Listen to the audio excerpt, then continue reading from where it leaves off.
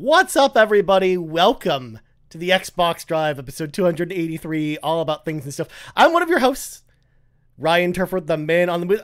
I'm like kind of like blending the RPG Cave intro and this intro together, Matt, where I'm like wanting to call myself the level 99 human archmage, and I'm like, that's the wrong show. I don't even know what I'm doing here anymore. Ryan, you can be the level 99 archmage no matter where you are, what show you're on.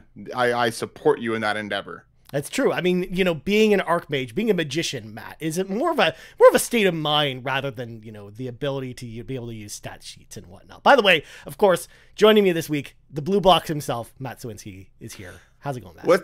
What's up? Stoked to be here. Stoked to bring my blue boxness over to the green box. We're gonna have a fun little roller coaster of a time. Ryan, thanks for having me. Yeah, absolutely. And yeah, this is part of my, you know, idea to try and bring kind of new people, even though Matt's not new to carpool gaming. But Matt's never been on the Xbox Drive before. Like, we've never done this show together. We've done the PlayStation Drive together for a while, like a bunch of episodes, but we've never done this show together. So I thought it'd be fun to have like a PlayStation Drive reunion, but also talk about Xbox. And we even have Xbox or PlayStation adjacent stuff to talk about today, which is exciting as well. But of course, this is the Xbox Drive. We talk about Xbox all the time. So folks at home, if you want to support the show, there's a number of awesome ways to do that. Number one, if you're watching the live stream right now over at youtube.com/carpoolgaming, or if you're watching the video on demand later, don't forget to like the video, subscribe if you haven't subscribed already, and ding, ding, ding, ring that notification bell to be notified whenever we go live or when we put up a new video like Carpool Gaming Weekly, which of course is once again popping off. So make sure to go check out all the news over there at Carpool Gaming Weekly. You can also support us on your audio feed of choice by, of course, subscribing there if you haven't subscribed already, as well as rating us if you're listening on Apple Podcasts or Spotify. And then last but not least, if you want this show or any of our other shows audio first, you can head on over to patreon.com/carpoolgaming, as well as some exclusive content. Throw a little tip in the tip jar and out comes content. Well, without further ado, Matt, it is time to grab our 8-tracks, pop them in. It is time for the playlist, and we got to talk about the games we've been playing this week. So Matt, start us off. What did you play this week, my friend? Yeah, sadly not on Xbox, but I'm still knee-deep in Trails to Azure. Can't stop playing it. Of course, we talked about it at length on the RPG Cave, so go check that out there if you're interested. It's a fantastic RPG, one of my absolute favorites. But the thing that I am excited about, Ryan, is thanks to our friends over at PlayStation Canada, I'm currently in the midst of downloading MLB The Show on Xbox. Ooh. So yeah, strap in. I'm you know, my first MLB. Of course, Court is a massive, longtime fan. Played so much of it last year, he quite literally injured himself. So I'm excited to kind of, you know, dive into the world of MLB and kind of see what's good in the world of baseball. But that's kind of been my major area right now. And of course, we'll have more thoughts on MLB The Show 23 very, very soon, Ryan. But what have you been playing? Because I feel like you have a pretty cool list of stuff this week, my friend. I'm not going to lie, Matt. I played a whole bunch of stuff. Because, of course, I also played Trails of Azure. But again, we're not going to talk about that there. It's not even on Xbox. But, you know, it is on the show. But I did play two pretty big, major new releases. Number one, that I got to talk about at least a little bit, but I'm not going to, you know, talk too much because we do have an in-depth conversation coming next week for it. Diablo 4's beta was last weekend, and it's also this weekend. The open beta is actually happening this weekend. But Matt, went down the rabbit hole. I played 20 hours of the Diablo 4 beta last weekend. It was live for 2 days. Okay. And did you get the cute puppy backpack thing that I keep seeing all over the internet? That was easy. You just had to get to level 20 as one of your characters, which takes about, you know, 5 or 10 hours to get to. But no, I rolled through the three character classes you had available in the first beta, which was the sorcerer, the barbarian, and the rogue. And then we have two other classes coming, the necromancer and the druid, in this beta that's happening this weekend, which I'm excited to try out those two new classes this weekend as well. But I couldn't put it down, Matt. It was so awesome. Like even though I tend not to like to play betas that long because I know usually the progress doesn't carry over, and in this case it doesn't, obviously, besides of course the one collectible that you can unlock. I just couldn't put this game down. Like, I was having so much fun with it. Like, I just had a blast because the gameplay loop is just so addictive, combined with the fact that they added some interesting elements to this game. For example, because during the beta itself, you have to play online with other players. It almost feels like an MMO in a lot of ways. Like, it feels closer to something like Lost Ark in a way, where you'll go into the towns, or you're in like kind of the overworld area before going into dungeons and stuff, and you're just seeing players everywhere doing stuff, and you can interact with people. You can just do kind of like pickup parties with people if you want to, or you can play, or again, when you go into dungeons or do the story stuff, you're just on your own at that point, or you can invite people, or you can play couch co-op, which was also interesting in the beta as well. That they had that feature there, really in the beta, which is interesting. So, yeah, I just, again, I'll talk about it more next week. Because I think we want to have a big in-depth discussion with a couple awesome guests. I don't want to reveal who they are yet, because I just want to make sure everything's confirmed before we announce who that is. But I think there's going to be some awesome people to talk about next week. Matt, go ahead. Yeah, Matt from the press pool. Quick question. Did you play all of the classes, and was there an early standout for you so far out of the 3 that you got to mess with last week? So of the 3 I got to, so first off, those are the only 3 that are available now. There's going to be 5 in the total game, and we're going to have all 5 after this weekend. Right. I'll get a chance to try Necromancer and Druid this weekend. So I did try all 3 of them. I'm leaning more towards the Sorcerer as the most fun. Okay. So they're interesting, because the Sorcerer is basically just a bunch of elemental spells, fire, lightning, and frost, and you kind of choose kind of which path you want to go on, or you can kind of not focus on anything in particular, but it makes sense to actually focus on one of the 3, which is another interesting change this time around, because it goes back similarly to the style of talent tree system that you had in Diablo 2, or like it's a modified version of that. Like, it's not exactly the same, but it's very similar to how talents work in that game. So there's actually upside for choosing a specific, side of things. The rogue was a fun mix of bows and arrows and melee skills and traps. And I thought that was like probably the most unique class of the 3 of them, because it doesn't really feel a lot like any of the classes we've had before. And then the barbarian was just the barbarian. You just smash things. That's just how the barbarian plays. So yeah, of the 3, like, I think the rogue is definitely the most interesting one that I played, but I think for my playstyle, the sorcerer is probably the one that I'm leaning towards. But I'm excited to play Druid and Necromancer, because those are the 2 that I'm like, going into this, I think are like the 2 that appeal to me the most. Okay. Both from a class fantasy perspective and just, the gameplay styles of them, because the Druid is kind of a spellcaster, but also like a melee attacker, similar to the Rogue's blend of things, where you can transform into a werewolf, but then you can also use like elemental spells. And then the Necromancer is another, spellcasting class, but you've got, your undead army to help you out. You summon a bunch of skeletons and stuff. So both of those sound really cool. Are you saying, Ryan, that as the level 99 Archmage, you have some sort of affinity towards spellcasting characters? I am shocked and appalled. Yeah, I mean, it's true. But I mean, I wasn't always like that, though, because like in the older Diablo games, believe it or not, I was always the bow character, whether it was the rogue from Diablo 1 or the Amazon in Diablo 2. Like, those were the classes I gravitated towards. And it wasn't until Diablo 3 that I was really mostly focusing on the spellcasting classes, with the wizard or the witch doctor and things like that in Diablo 3. So, which, cool. Before we move off the Diablo topic, I'm going to bring in Josh, who asked a Diablo question as well. Josh asks, will you be playing a Diablo class that is new to you for Diablo 4, or will you stick with a class that you used to play in past Diablo games? So to answer your question, Josh, I'll know after this weekend, because that's one of the reasons I want to jump back in, despite another big game I'm about to talk about in a second that wants to, of course, also steal all my time. But at the same time, so I don't really know, like, I'm not 100%. I mean, I can tell you that I definitely probably am not going to stick with the sorcerer, though. I'm pretty sure it's probably going to be Necromancer or Druid is probably what I'm going to go with. So, and that'll be different for me, because I usually don't play those classes. Like, I usually play the sorcerer or I play the rogue. Like, those are the 2 character classes I usually play in Diablo. So, I will definitely be departing from it. But Matt, I have to, throw this question at you. First of all, are you actually interested in Diablo 4? Are you going to play it at all? And second, if you do play, what do you think you would play as then out of those 5 choices?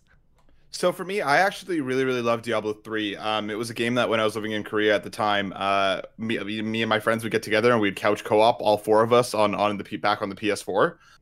Trying to buy that game was a whirlwind because, of course, my credit cards and stuff wouldn't work properly out there. So I was like calling my mom, being like, "Can you go to Shoppers and get me a PlayStation Network card, please?" Yeah. So I really, really loved 3, and Senna and I ended up hopping into it as well after we really enjoyed playing Minecraft Dungeons. So 4 is definitely on my radar.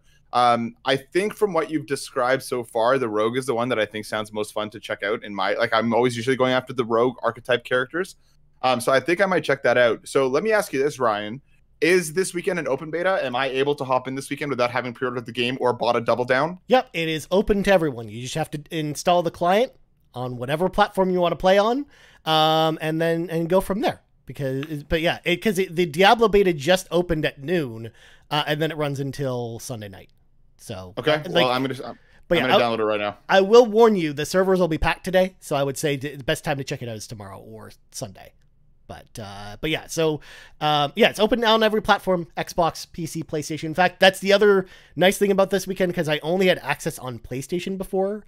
So I'm finally going to get the chance to try it on PC, which I'm actually really excited to play it on, and then also on Xbox. I want to play it there as well. So this is also a weekend where I'm going to pick out what platform I'm even going to play this game on at this point, and it might even be on PC, but we'll see. Really? Yeah. Because we'll talk. Because transitioning to the other game that I played, Matt, I played Resident Evil 4. It came out last night at midnight, and I talked about it a little bit on last week's show with Bad Bit about how we were talking about the demo. I tried the demo on all 3 platforms and ended up feeling like it ran and looked way better on my PC than either of the 2 consoles did. Really? And Digital Foundry talks about this because they put up a definitive review today, talking about some of the technical specs, but there's some weird like anti-aliasing stuff on the PlayStation version where things almost look like they're out of focus in some places. And likewise on Xbox, there's a problem with the controls as far as the way there's like a delay in the aiming, and there's not really like there's a whole bunch of weird stuff. So it actually makes it harder to play on Xbox. So I already knew, because I knew that wasn't getting patched out day one. So I was like, all right, I don't want to play on Xbox because of that, because it just sounds miserable to me. Because it was definitely miserable in the demo trying to play through it on Xbox. It was not as fun of an experience. And all in all, I decided to pick this game up on PC rather than playing it on consoles, which is a first for me, Matt, because it's been a very long time since I bought a game on PC, let alone a game that was also on consoles, but I decided to play it on PC instead, because that's not the Ryan Turford MO at all. But because I don't actually have a TV in the other room now, so I'm playing all my games at my desk anyways now. My concern about playing games on my PC and having to sit at my desk to play games has been alleviated, because now I'm doing that for all games now anyways. So at this point, I was just like, well, I'm going to go with the game the version that runs the best and plays the best. So I picked it up on PC, which is definitely a first for me. But I love Resident Evil 4. I loved the original version. I'm probably, again, Carpool Gaming's biggest Resident Evil stan. I love all the Resident Evil games. And Resident Evil 4 Remake has been pretty awesome so far. I'm about 3.5 hours in. But again, like I said, it just went live at midnight last night, so I haven't had a ton of time to play. But it's just been really interesting, just building off the conversation with Bad Bit and I last week had about the game, just how many different changes they made to this game. Like, all the areas feel like the areas from Resident Evil 4, but they've totally changed the layout as far as a lot of the pathways that you go through them, or the enemies that spawn in every area. My only kind of gripe about that is it almost feels like there's way too many enemies this time, where some enemies, it almost feels like enemies are just respawning infinitely as I'm going through those areas, which it is not how I love Resident Evil, because I love Resident Evil 4, the survival horrorness of it, where you've got limited ammo and it doesn't feel like a shooter. And there are definitely times, like in Resident Evil 4 where it definitely feels like it's going much farther in that direction than even the original game did. So that's, one of my gripes and complaints. But otherwise, besides that gripe there, everything else has been amazing. I finished the first boss in the lake. They even made like the lake area in this game like a much more substantial area in this game where you can actually go explore around the lake in a boat that you have. And there's a bunch of different islands you can go to and stuff like that. Like, it's really cool and interesting. So I love all the changes they made to this game besides the one I just talked about. And I'm just excited to play more of this game. And I will definitely have like a review later on about Resident Evil 4 where I go kind of full details about everything about the game. But I mean, so far so good. We've heard the hype from people who reviewed it, how 10 out of 10s all over the place for this game. And I'm not in that camp yet, but I'm really, really enjoying it so far as a Resident Evil 4 fan. So nice. I really want to check it out as well. Like Resident Evil 4 was the first Resident Evil that I checked out back on the GameCube way back when. And I remember really, really liking it. So for me, I think I have a bit of a backlog to get through right now, but once I'm done that, I think Resident Evil will probably be the next up on the list because it is looking pretty cool. Yeah, I think it's pretty amazing. And it's definitely going to, be a nice palate cleanser this weekend for Diablo 4's beta because, and the main reason why I'm kind of putting Diablo 4 ahead of Resident Evil 4 this weekend is because, of course, the Diablo 4 beta is only this weekend. And then, of course, we can't play it till June. So I want to make sure to get my time in with that first. And then, like, I'm actually pretty sure I could probably finish Resident Evil by the time we do the podcast next week. So maybe we will, I'll because at the rate I'm playing it, Matt, I mean, there's a good chance that I'll probably be able to finish it by then. So. Well, knowing if Kevin Ainsworth is playing it, he's probably already finished it because he has no job. So there is that too. But last but not least, Matt, I'm giving this a shout out. It's not an Xbox game. It's not even a new game, but I'm giving it a special shout out. I put out this tweet actually a couple days ago, Matt, that, people don't love the board game Monopoly as much because, it can go on forever or it can be very complicated. And of course I rediscovered the love for Monopoly on NES, Matt, because, I decided to have a late night NES game playing session where I popped in a bunch of NES games into my NES, played a bunch of games there, and I, of course, was reminded about just how perfect of an interpretation Monopoly on NES is of the board game. It moves super quick. You can finish a game in 5 to 10 minutes of Monopoly, which is crazy to think about when you think about how Monopoly works. There's great voice samples. The visuals are very appealing. It's a game that really, really holds up today in a way I wasn't expecting, Matt. And I got to give a shout out to Monopoly on NES. So there you go. Okay. Yeah. You could have given me a million guesses, and never once would I have landed on Monopoly from way back when. Was there a particular anything, a trigger that brought you back to this game in this day and age at this time frame? I was just playing a bunch of NES games, and that just happened to be in the box of games that was right next to me, and I was like, oh yeah, Monopoly on NES. I'll play that again, and it was amazing. It was so good. Okay. But anyways, Matt, before we go to breaking news, we got a bit of a mail call. I actually just got this package like right before we started recording, like to the point where I literally opened it up. I looked what was inside, and then I called Matt to start the call for the show. So I wanted to show it off here real quick because, there's a package from Xbox Canada. They sent me this because there's a little card that goes along with this. So Xbox Canada sent me this button right here. It says "Hit me, please." On it. That's in the lowercase there with a Canadian flag. And I'm gonna read the card here. It says, "Friendly Ragers, introducing the Canadian Rage button, a politer way to air out your gaming grievances.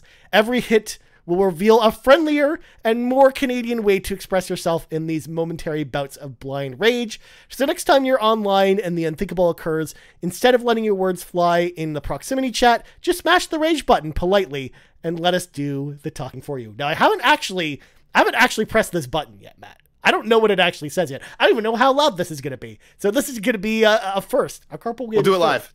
We'll do it live. All right. Ready for this? Matt, are you? Yeah. Brace yourself. I'm ready. Play, bud. Did you actually hear that? Great play, bud. Yeah. Can we try something, Ryan? Ryan, can we try one more thing? What? I'm gonna poke. Can you press it as I poke so I feel like I also pressed it? Sure, go ahead, Matt. This is on you for timing. I believe in you. Okay, ready? Yep. Can't win every time. Can't win every time. Yeah. Oh, Sean says hold it closer to the mic. Okay. Okay. Great play, bud. Great play, bud. There we go. So there we go. We got the Canadian rage button. Huge thank you to our friends at Xbox Canada for sending that my way. I don't know what happened there, but I love how politely you pressed that, even though it's supposed to be a rage button. Look, I don't want to smash it into the microphone, Matt. Okay, there's only so much that I can do here. But anyways, Matt, let's land the brakes on this conversation. It is time for some breaking news. I hate that sign so much. So first off, I don't know if you knew this, Matt, but Sean and I have a rule on this show. The rule is we don't talk about the Activision Blizzard deal at all unless there's substantial news or if there's a specific reason for doing so. And today I woke up to something and I was like, we have to talk about this on the show, even if it's just for a teensy bit, because this is kind of like a big, what I would consider anyways, a big change in the case here. So the CMA has officially narrowed its concerns with the Activision Blizzard deal to how the deal affects cloud gaming. No longer are they concerned with the gaming supply chain as they were before. Martin Coleman, chair of the independent panel of experts that the CMA contracted to look into this, said, quote, having considered the additional evidence provided, we are now provisionally concluded that the merger will no longer result in a substantial lessening of competition in console gaming services because the cost to Microsoft of withholding Call of Duty from PlayStation would outweigh any gains taking some action. So yeah, this clearly indicates that, beyond some concerns that the CMA has about cloud gaming and how the deal is going to impact that, it sounds like they're good with this deal. And, the CMA were the very first people opposed to the Activision Blizzard merger. So now I feel like this is like the starting of the dominoes of this deal actually going through, where now that the European Union has said they're okay with some minor tweaks, and now that the CMA has basically said the same thing, I think it's only a matter of time before we hear the FTC basically saying the same thing. But what I see you nodding your head over there, Matt, so I want to ask you about this. What do you think this means for the deal? And do you think I'm off base saying that this is pretty much a sign that the deal is going to go through at this point? I think you're spot on to this. I can't see why, because obviously the biggest talking point for anything over the last little while when it came to this deal was Call of Duty and the limitations that it would kind of come forward with exclusivity. I can't imagine that anything related to cloud gaming is going to be a substantial hurdle. I don't even think that anything within that wheelhouse, within the Bethesda wheelhouse, is substantially linked to cloud gaming anyway. Correct me if I'm wrong. I mean, I think there's still concerns about Game Pass streaming and how much of a hold it has currently on the cloud gaming market worldwide. I think that and adding a game like Call of Duty to that, I think tips those scales even more. I think that's what they're concerned about more than anything. Especially now that CD is not around, we really just have Luna and then a couple smaller services that we know about. Which now makes sense, the stories that have been going around the last couple of weeks of them making deals with smaller streaming, agents to be able to keep Call of Duty on those platforms. Which, I mean, like, I'd be hard pressed to really believe that a lot of people are playing Call of Duty through cloud streaming anyway. Yeah. But yeah, this for me is just the canary in the coal mine. I think this is really, like you mentioned, the first domino in that June, July timeframe, which I think is what initially we were talking about a year ago already. Seems to be a pretty realistic time frame that in terms of when this deal will kind of get wrapped up. I'm not surprised, and I mean, it seems that Sony's every attempt that they've made to really slow this down or to stop it entirely, I think this is the end, and I'd be hard pressed to believe that they were going to do anything else after this. If the CMA is getting ready to kind of approve it with some cloud gaming discrepancies aside, if Call of Duty is no longer an issue for them, and I like that quote that basically said Microsoft withholding Call of Duty from PlayStation would outweigh any gains from taking such action. Like, they've been very, very vocal in how much they're willing to play ball for at least the next decade. And that gives plenty of time for PlayStation to figure something else out if they make that decision 10 years from now. I think this is a lock. This is just a matter of time at this point. And I'm Ryan, I am very excited for this story to be over, regardless of the outcome. Like I'm glad that we're starting to see light at the end of the tunnel for the end of this this conversation. Oh yeah, absolutely. Like that's one of the things I'm looking forward to most about this. You know, just the idea that we can finally just move on and talk about the games themselves rather than this deal going through. So I know, like the CMA's final decision has to come at the end of April, so we'll know the decision on that very quickly. Because then they have to basically draft up between now and then, a document with all the, demands from Microsoft, and Microsoft has to accept it between now and then. And yeah, at this point, I think it's just, and barring the FTC doing something, I think, this summer we can finally put this story to bed and just get back to talking about games again, which will be around the time that Diablo 4 comes out. So it'll be perfect timing.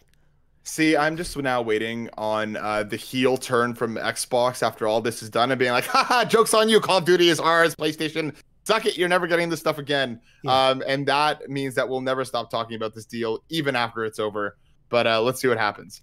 Yeah, absolutely. Well, next up, it's that time of the month, Matt, that we got our second Game Pass update. So the following games are coming to Xbox Game Pass. Pretty short list, actually, I will say, at this point in the month. We got Ni no Kuni 2, Revenant Kingdom, the Prince's Edition. It's out today if you're on Game Pass. And then you've got MLB The Show 23 coming next week, March 28th. And then Infinite Guitars coming out day and date as well, March 30th, out next week as well. But the following games are leaving Game Pass, and there's a lot more games in this list, although there's not too many notable games here that we'll note. But all these games are leaving March 31st. We got A Memoir Blue, Chinatown Detective Agency, Cluster Truck, Double Dragon Neo, Kraken Academy, MLB The Show 22, and Power Rangers Battle for the Grid. I don't know what Court's going to do now, Matt, now that MLB The Show 22 is finally leaving Game Pass. He's finally has to leave that version of the game behind at this point. Ryan, it's a fool's errand to believe that he doesn't already own it on every platform imaginable. So even though it's leaving Game Pass, that game is not leaving him, especially with 23 now hitting the services. I think the list of games coming, yeah, whatever. Like I never jumped into Ni no Kuni 2. Like I hit a difficulty wall in the first one that I really got annoyed with and just never went back. MLB The Show 23 is obviously exciting. I know a lot of people are very excited about that. Infinite Guitars, I have no idea what that is, but that feels like a Fate Zero reference that I'm missing. If only, but it's the Unlimited Blade Works of rhythm games, Matt. That's what I'm saying, right? It's just infinite guitars everywhere. In terms of the games leaving, I want to kind of highlight Kraken Academy, which is a really, really charming indie game that doesn't take that long to play through. I think you can get it done in like 10 to 12 hours. I'd recommend if anybody's looking for a really fun game that I really, really enjoyed when it came out last year. I'd encourage people to check that out before it leaves the service. The basic setup for it is you get to this like high school, this like demonic-esque high school, and there you meet a giant kraken that's signaling the end of the world that will come in the 3 days time. And you're basically up trying to figure out how to prevent the apocalypse. It's very, very tongue-in-cheek. It's very funny. It does not take itself seriously at all. And it is just a ton of fun. So if anybody is interested, I'd recommend checking that out before it leaves, because I think that game is one that was slept on, and it's just very charming and it's very fun. Go check out Kraken Academy before it's gone from Game Pass. Nice. That's awesome. Again, that's one of the reasons why I always like to mention the games that are leaving is, sometimes we'd love to give games like that a shout out that, got missed and stuff like that. And that does come up every once in a while. The other one I want to give a shout out to as well is Power Rangers Battle for the Grid, which was a game that didn't review well when it came out because it had a lot of problems at launch, but it's a Power Rangers fighting game. And it's received a bunch of updates and new characters and stuff because it's actually a pretty popular game. And it's definitely a much better playing game now that it's received its updates. And I actually think that's a game as well that you shouldn't sleep on. You should at least probably consider checking out, especially if you like Power Rangers at all, or if you like fighting games. I actually think it's actually a pretty good choice as well. And Sean points out in the chat as well, I honestly wish the monthly drop of games had a bigger moment, is what Sean said. Yeah, between like Wulong Fallen Dynasty, if I can say the name correctly, was kind of the big drop at the beginning of the month. But beyond that, it just really feels like this was kind of like a down month for Xbox, for Game Pass. Like, we had some, notable games come in, like MLB The Show or Ni no Kuni 2, but I definitely, when I look at what PlayStation Plus brought into the extra tier this month, and I compare that to what we've got here, I just really feel like it just wasn't enough this time around. Like, I think we had 2 good day and date releases on Game Pass this month, but beyond that, I do think that it is, slimmer pickings, I think, this month, unfortunately. But you can't win them all, Matt, at this point. Exactly. Not every month is going to be a hit. So, there are games here that people will hop in and check out, I'm sure. But also, Power Rangers, a great time to check that out before we get that Netflix special next month where they bring back a bunch of the OG Rangers. Saw that trailer. I am hyped about it. So maybe I'll ride the hype train into checking out Battle for the Grid before that comes out next month, because I cannot wait, Ryan. I'm so excited for that. I don't know no idea if it's going to be good, but I'm still excited to check it out. I mean, I'm sure it'll be good for Power Rangers fans, at least. I haven't seen Power Rangers anything in a very long time. So, dude, me neither. This is like the Mighty Morphin Power Rangers coming back and stuff. This is like OG. Yeah. Oh, I can't wait. Oh, it's gonna be so weird. But yeah. Anyways, moving on.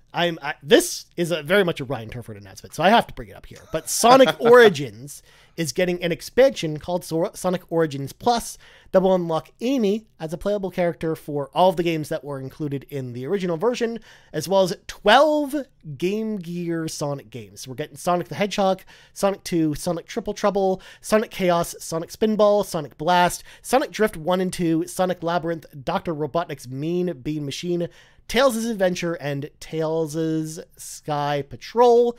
Sonic Origins Plus will release on June 23rd, with existing owners being able to upgrade for $10 to get all these games. The game is also getting a physical release for the very first time as well. It comes with like an art book and stuff, which is pretty cool. As someone who reviewed Sonic Origins last year, I actually thought that this was a pretty good collection of the first 4 Sonic games, with some meaningful updates to them. As far as, they told us from the announcement, we're not getting any of those updates for the Game Gear games. They're basically just going to be playable in their original state, with the new achievements and things like that. But beyond that, they're pretty much going to be the games as is. But 12 games for $10 is actually a pretty good deal to me. Like, I'm actually, very, very excited for this, because I actually think the Sonic Game Gear games are pretty fun. In fact, most of the games in this list are actually not only were they fun back then, but I actually think a lot of them still hold up today and are still very playable and fun. The only downside, of course, is that I only wish that that Sonic 1 and Sonic 2 that were in here were the Master System versions instead of the Game Gear versions, because the Game Gear has like a smaller aspect ratio than the Master System. Like, they almost crop the picture out, so it's actually harder to play those games than the Master System originals. But other than that, I actually think this is a slam dunk for anyone who bought the game before, or if you haven't bought it already, like, this will be the perfect way to hop in, because you can buy it just all at one price. So, Matt, any interest at all? Do you care about Sonic? What do you think? I do like Sonic. I think this is a pretty substantial upgrade. Like, usually we'll get these kind of like Game of the Year editions that don't really add too much outside of kind of, pulling the package together. For 12 bonus games, I think that's awesome. Adding Amy as a playable character is super cool. I have to ask, Ryan, because I've never played any of these. Is there one from this list that gets you more excited than the rest? Is there one that you're particularly looking forward to? So there's a couple that I'm going to throw in here. Number one, Sonic Triple Trouble. I played that a ton on the Game Gear back in the day. It was basically an original Sonic game for the Game Gear that was very different from everything else that was out there, and I just had a ton of fun playing it. But also Tails' Adventure, because that game is very expensive on the Game Gear. Like, it's one of the Game Gear's most expensive games. And I'm just really excited that it's going to be preserved in a meaningful way on current gen platforms, or for people to be able to play. Because a lot of these games, you could actually get through the 3DS eShop as 3DS virtual console games. But now the the 3DS virtual console or eShop is going away. I'm glad that now we're going to be able to get these in kind of a modern collection, I think. So yeah, I think the standout games would be Sonic Triple Trouble and Tails' Adventure, which Tails' Adventure is basically like an action RPG. It's not a normal Sonic game. Like, it's very different. Just like a lot of these games are very different from your normal thing. I mean, Sonic Drift 1 and 2, it's basically Mario Kart, but with Sonic characters. Or Sonic's Labyrinth, which is kind of like this puzzle game where you're going around these dungeon areas and solving puzzles and stuff. So I think there's a lot of like neat ideas that went into these Game Gear games. And they're not all just platformers. I like that there's some good variety here with these games. But, nice. Yeah. Sega, of course, went all out with Sonic on the Game Gear. Because, again, there's just so many more Sonic games on Game Gear than literally any platform in existence. Which is funny to think about. But moving on to another game, speaking of racing games, Matt, I don't know if you saw this trailer. 2K have announced a new Lego racing game called Lego 2K Drive, where you can build your own racers and vehicles. It'll arrive on Xbox One and Series X and S on May 19th. This game looks awesome, Matt. It looks like it's apparently going to play like Burnout, where it's going to be like an open world Lego game where you build your racer and your car. But it's also going to be very arcadey like Burnout. And of course, me being a Burnout stan, Matt, that's all they needed to tell me. Burnout mixed with Lego, like, I'm sold. This game looks awesome, and I can't wait to play it. But did you get a chance to check out this trailer at all? Dude, after I saw we were going to be talking about this, I not only watched the trailer, I also watched IGN's preview. And this game looks a lot better than I think I gave it credit for when I heard about the initial announcement. The kind of fluidity and almost like the vehicle loadouts that you basically have as you kind of transition from, depending the type of like road that you're on, and how it morphs quickly and how you can even turn into a boat and all this stuff. It looks like it's going to be a lot of fun. And again, similar Burnout stan here. So you tell me it's a game like Burnout, I'm much more inclined to check it out. I also big fan of the turnaround, from the announcement to this game coming out and basically less than 2 months after. Fantastic. I want more of this kind of stuff. I think my only worry about this game is that it is 2K obviously leading the way, and yeah. I'm a little bit worried that this is going to be microtransactions, there and back again. So I'm a little bit nervous that it's going to, I don't think I'm worried about it feeling pay to win, but there's probably going to be a ton of cosmetic stuff that they're probably going to lock. And I think even the pre-order, the way that the pre-orders are and the different editions that they have already starts to feel like that. Yeah. So I think that's my only kind of upfront worry, is just how much am I going to have to put into this game to kind of feel like I'm getting a full experience comparatively. But I think the game itself, in terms of like mechanics and the way that it looks like it's going to play, looks like it's going to be a ton of fun. I just hope they don't shoot themselves in the foot by making it too microtransaction heavy. Yeah, because that is always the worry with a lot of, games of this type from 2K. I'm not as worried about it because I feel like there's going to be enough cosmetic stuff where you can probably build some pretty creative stuff even with what you just have in the base game. But we'll see. I think this is the type of thing too, where unfortunately the other issue with this announcement is because it's May 19th, Tears of the Kingdom comes out the week before, and then, 2 weeks later, we're in Final Fantasy 16 and Diablo 4 territory. Like, at that point, it is going to be a tough window for this game. But obviously it appeals to, a different crowd than anything else here. Like, we don't have another racing game, really, that releases around this time. Like, the only one that I know of for this year, besides, the yearly F1 games, is Forza, coming out sometime this fall. Like, beyond that, we don't really have any other racing games. So definitely, if you're looking for a racing game to play, like a new one, like this might be your only option for a while. But I do think it might get lost a little bit in the shuffle, which is part of the reason why, like, I'm probably not going to pick, like, this is probably not a day one for me. This is like, especially knowing how 2K puts their games on sale, like, this is probably like a wait for sale kind of thing, as much as I am excited about this, because this game, especially because, like, again, I really like the Lego racing games back on N64 and whatnot. Like, I've always loved the idea of bringing Lego and racing together in meaningful ways. So I'm really excited by the concept, but it's just, it's tough timing for this game, I think. Yeah, I think that's a really great point. This is easily like a wait for sale, or even like a wait for Game Pass or PlayStation Plus for me as well. Like, again, and that's no shade to the game itself. I think, like you mentioned, it's just hitting at a very, very packed window.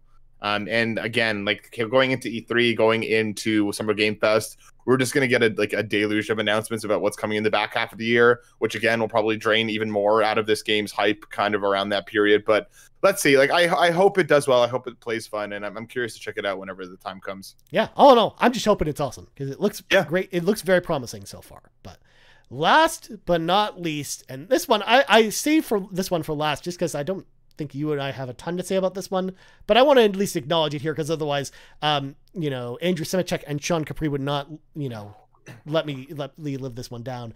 Paramount Global Senior Vice President Doug Rosen revealed in an interview with Polygon that a God of War style game based off the Teenage Mutant Ninja Turtle comic The Last Ronin is currently in development. No developer or release date were named, though Rosen had indicate that it is still a few years away. So first off, brand new Turtles games coming based off The Last Ronin.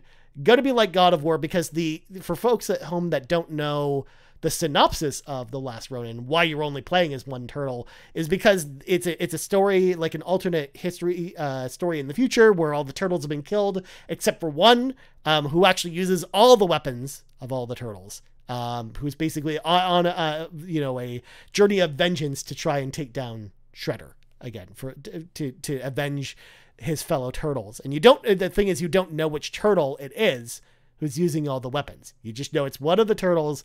They have all the weapons and they're taking down. The other three have been killed. So I think that's like a really interesting idea for a game.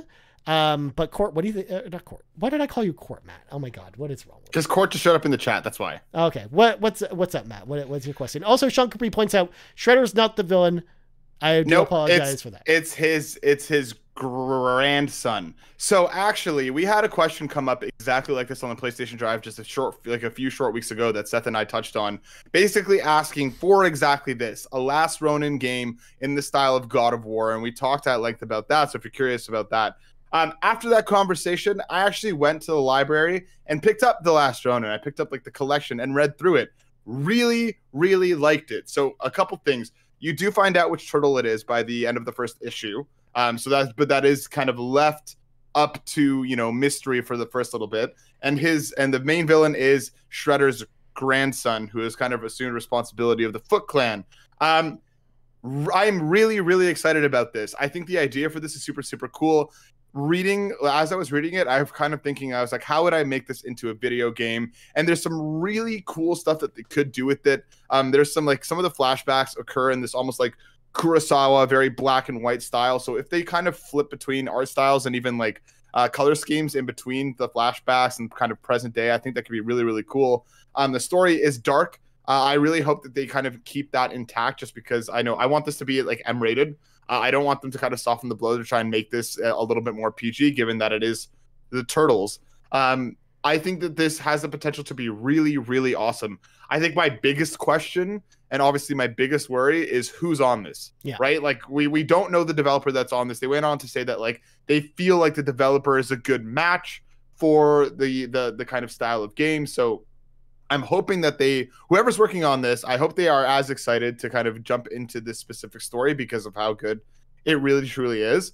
And I hope, like, again, more questions arise, platforms, release window, everything else. But I just love that this is actually happening, because I think this could be really awesome. And I know a lot of people have been asking for like a big budget Turtles game. I mean, this may not be exactly what people have been hoping for, but I know there's a lot of people very, very excited about The Last Ronin, and that hype bled into me. I checked it out. Now I'm also on the hype train. I cannot wait for this. I think this is really, really cool. Nice.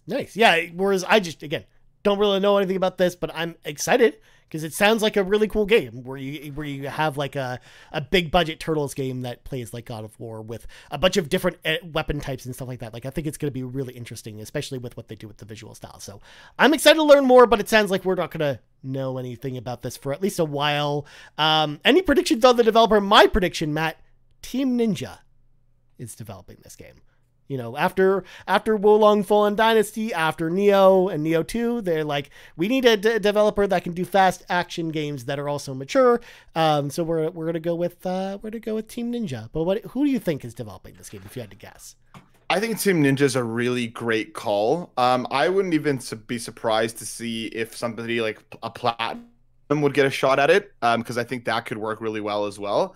I think kind of my biggest question is, I don't know if this will end up getting caught up in the battle for exclusivity, because if that does end up being the case, there are a number of studios on both like the PlayStation and Xbox side that I think could be really great for it.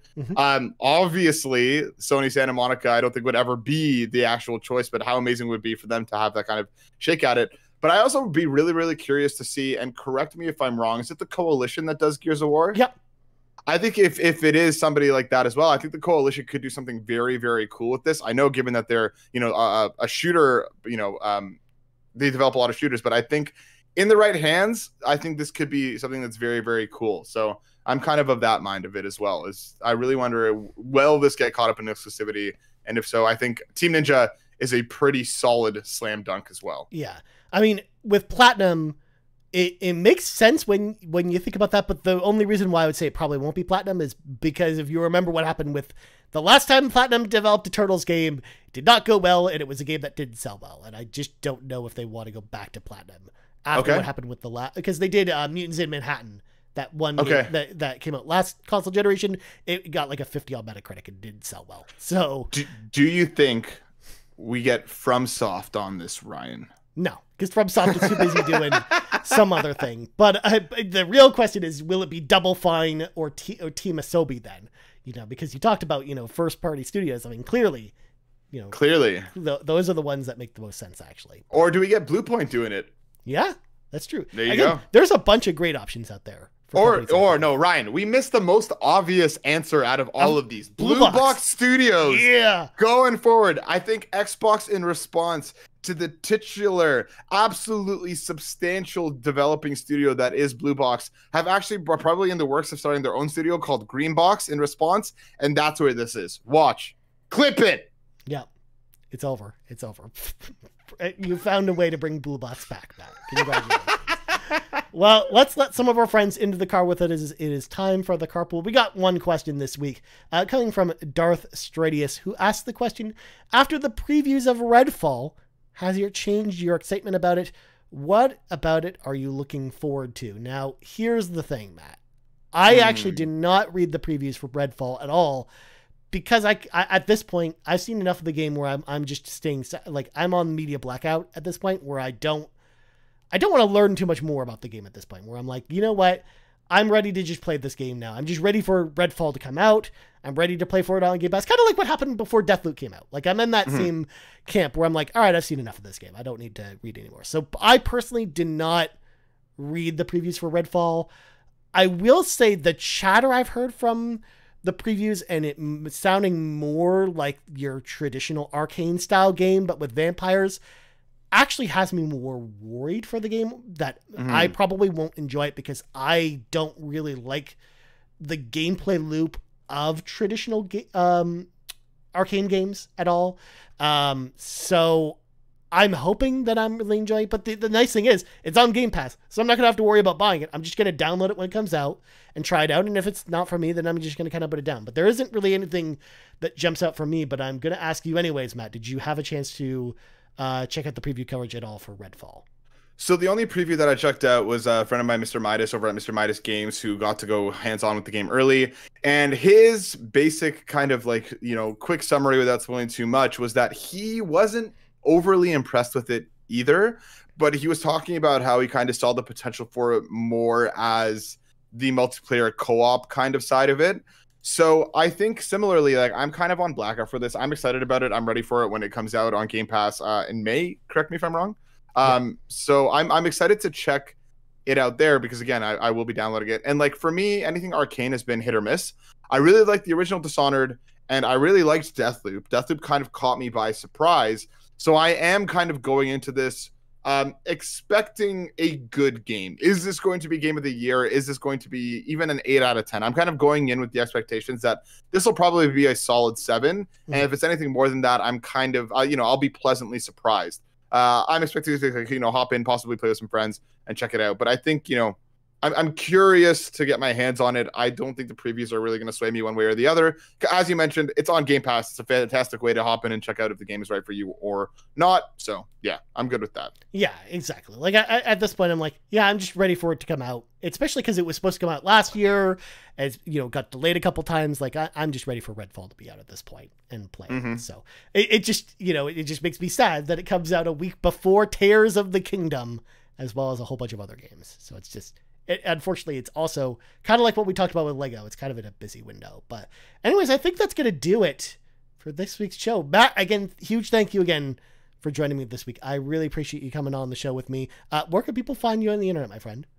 Yeah, my dude. Always around to hop in and talk all things Xbox. I love this thing.